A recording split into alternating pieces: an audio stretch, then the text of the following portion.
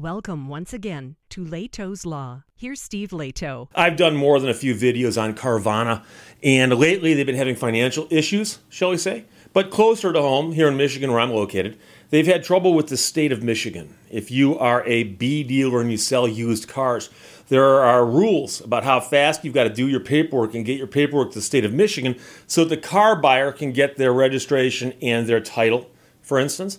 And so they've had issues with that in the past, and they were actually fighting this out in court. And now the headline from the Detroit Free Press, the paper I delivered as a young man, Jamie LaRoe wrote the story, Carvana and Michigan reach deal that leaves used car megastore without license in state. So the used car megastore Carvana said Wednesday it is back to business as usual in Michigan, but state officials say it's not quite that clear because their Novi location is no longer a licensed dealership. The dealership that was in Novi is no longer licensed to sell cars. Now, Michigan car buyers can make a purchase with Carvana online, and they can get a car. But Carvana and the state reached a settlement as part of an ongoing dispute over the state's assertion that Carvana committed violations of Michigan's Motor Vehicle Code, MCL 257, etc., and Carvana apparently, in this process, admitted to violating the code.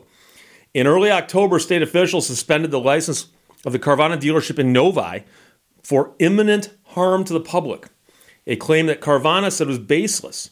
The state said that Carvana LLC, which is owned and operated and located off of Novi Road near I-96, committed several violations centering on untimely delivery of titles after vehicle sales. The alleged violations were discovered during an investigation by the state regulatory staff of multiple complaints from consumers about title problems with their vehicles. And so on Wednesday, Carvana's senior associate general counsel told the Free Press exclusively that Carvana agreed to voluntarily hand in its in-state Michigan dealer license for a period of 3 years, after which they can apply for it again. The Michigan Department of State confirmed the settlement with Carvana and provided the signed agreement to the Free Press. To save taxpayer dollars that would go to court fees, it is standard practice for our department to offer plea deals to dealerships that violate the law and are likely to have their licenses revoked, says the Chief External Affairs Officer for the Secretary of State. In a plea deal signed with our department, the Carvana dealership in Novi agreed it had violated the law and to have its dealer license revoked and to be barred from reapplying for a new license for 3 years. Carvana said settling the matter allows both sides to move forward and for the company to continue to serve Michigan's car buyers, this time with new practices in place to assure compliance with Michigan law.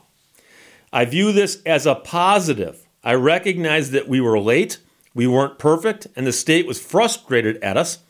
We see this as a pretty small bucket of people, but it's important to them, and we have to get it right. Our performance today is really, really good, so I hope this is closing that chapter. Carvana's sales in Michigan make up about 2 to 3% of the company's total U.S. sales. Carvana has not released its total sales for last year, but in 2021 it sold about 425,000 cars across the U.S. Olson said the settlement doesn't change much for Michigan car buyers who could still buy a car from Carvana online and have it delivered to them, even during the state's suspension due to Michigan law allowing e-commerce activity. As part of the settlement, Michigan consumers can still buy a used vehicle from Carvana online and either take delivery of it at Carvana's vending machine in Novi or Carvana will deliver it to their home. The question, of course, is who is doing the transaction if you're still going to dealership to pick up the car? Well, Carvana is based in Arizona. And they told the state regulators they would use their Arizona selling license and process to conduct business in Michigan, which means that Michigan customers will get temporary plates and paperwork from Arizona after their purchase. They can then switch over to Michigan with the Secretary of State somewhere down the road.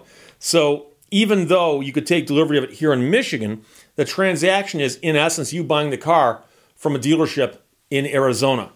It is a preferred method of operating, Olson said, because it saves time and money with efficient systems that already exist in Arizona.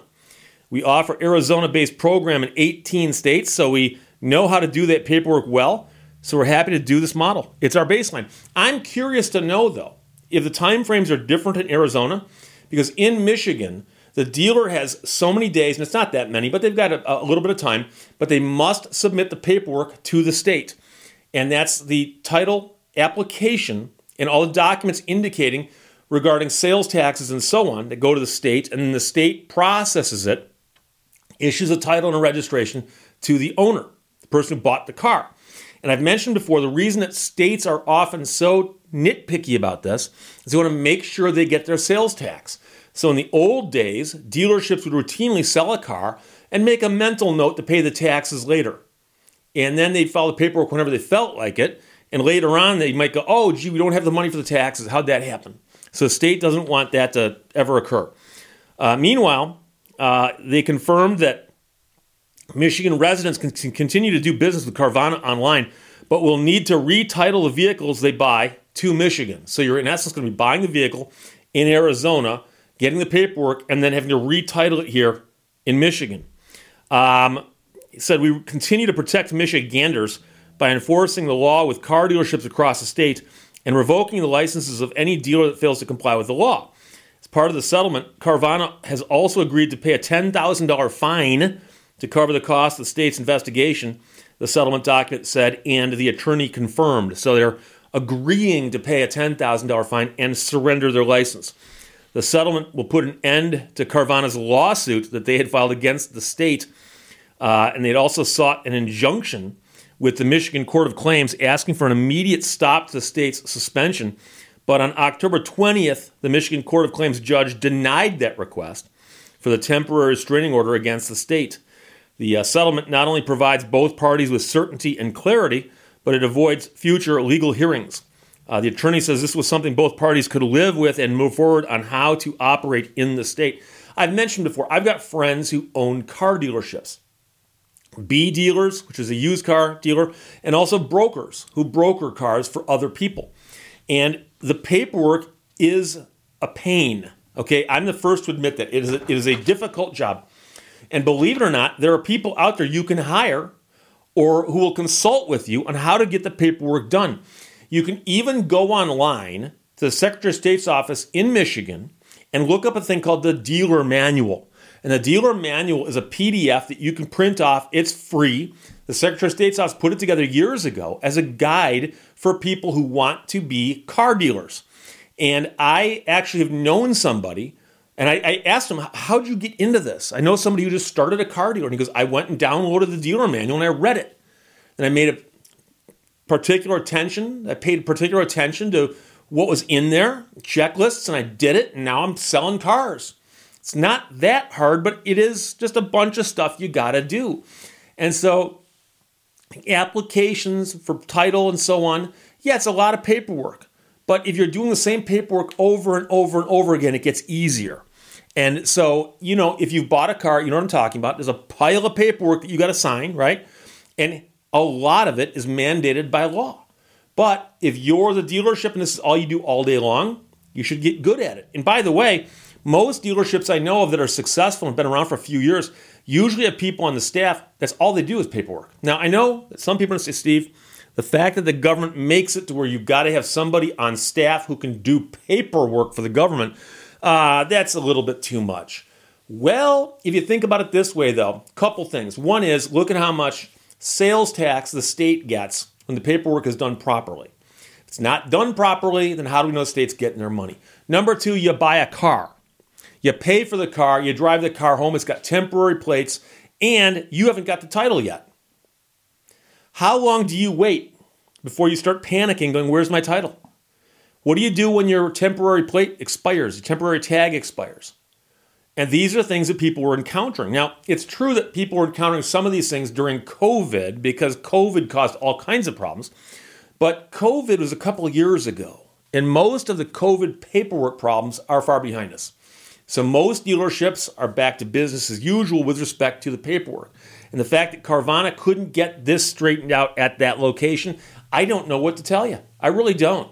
And so I've talked about this with my friends in the industry, both lawyers and people who sell cars for a living, and they all go, this is bizarre. This is bizarre because they could have brought somebody in and just said, straighten this out.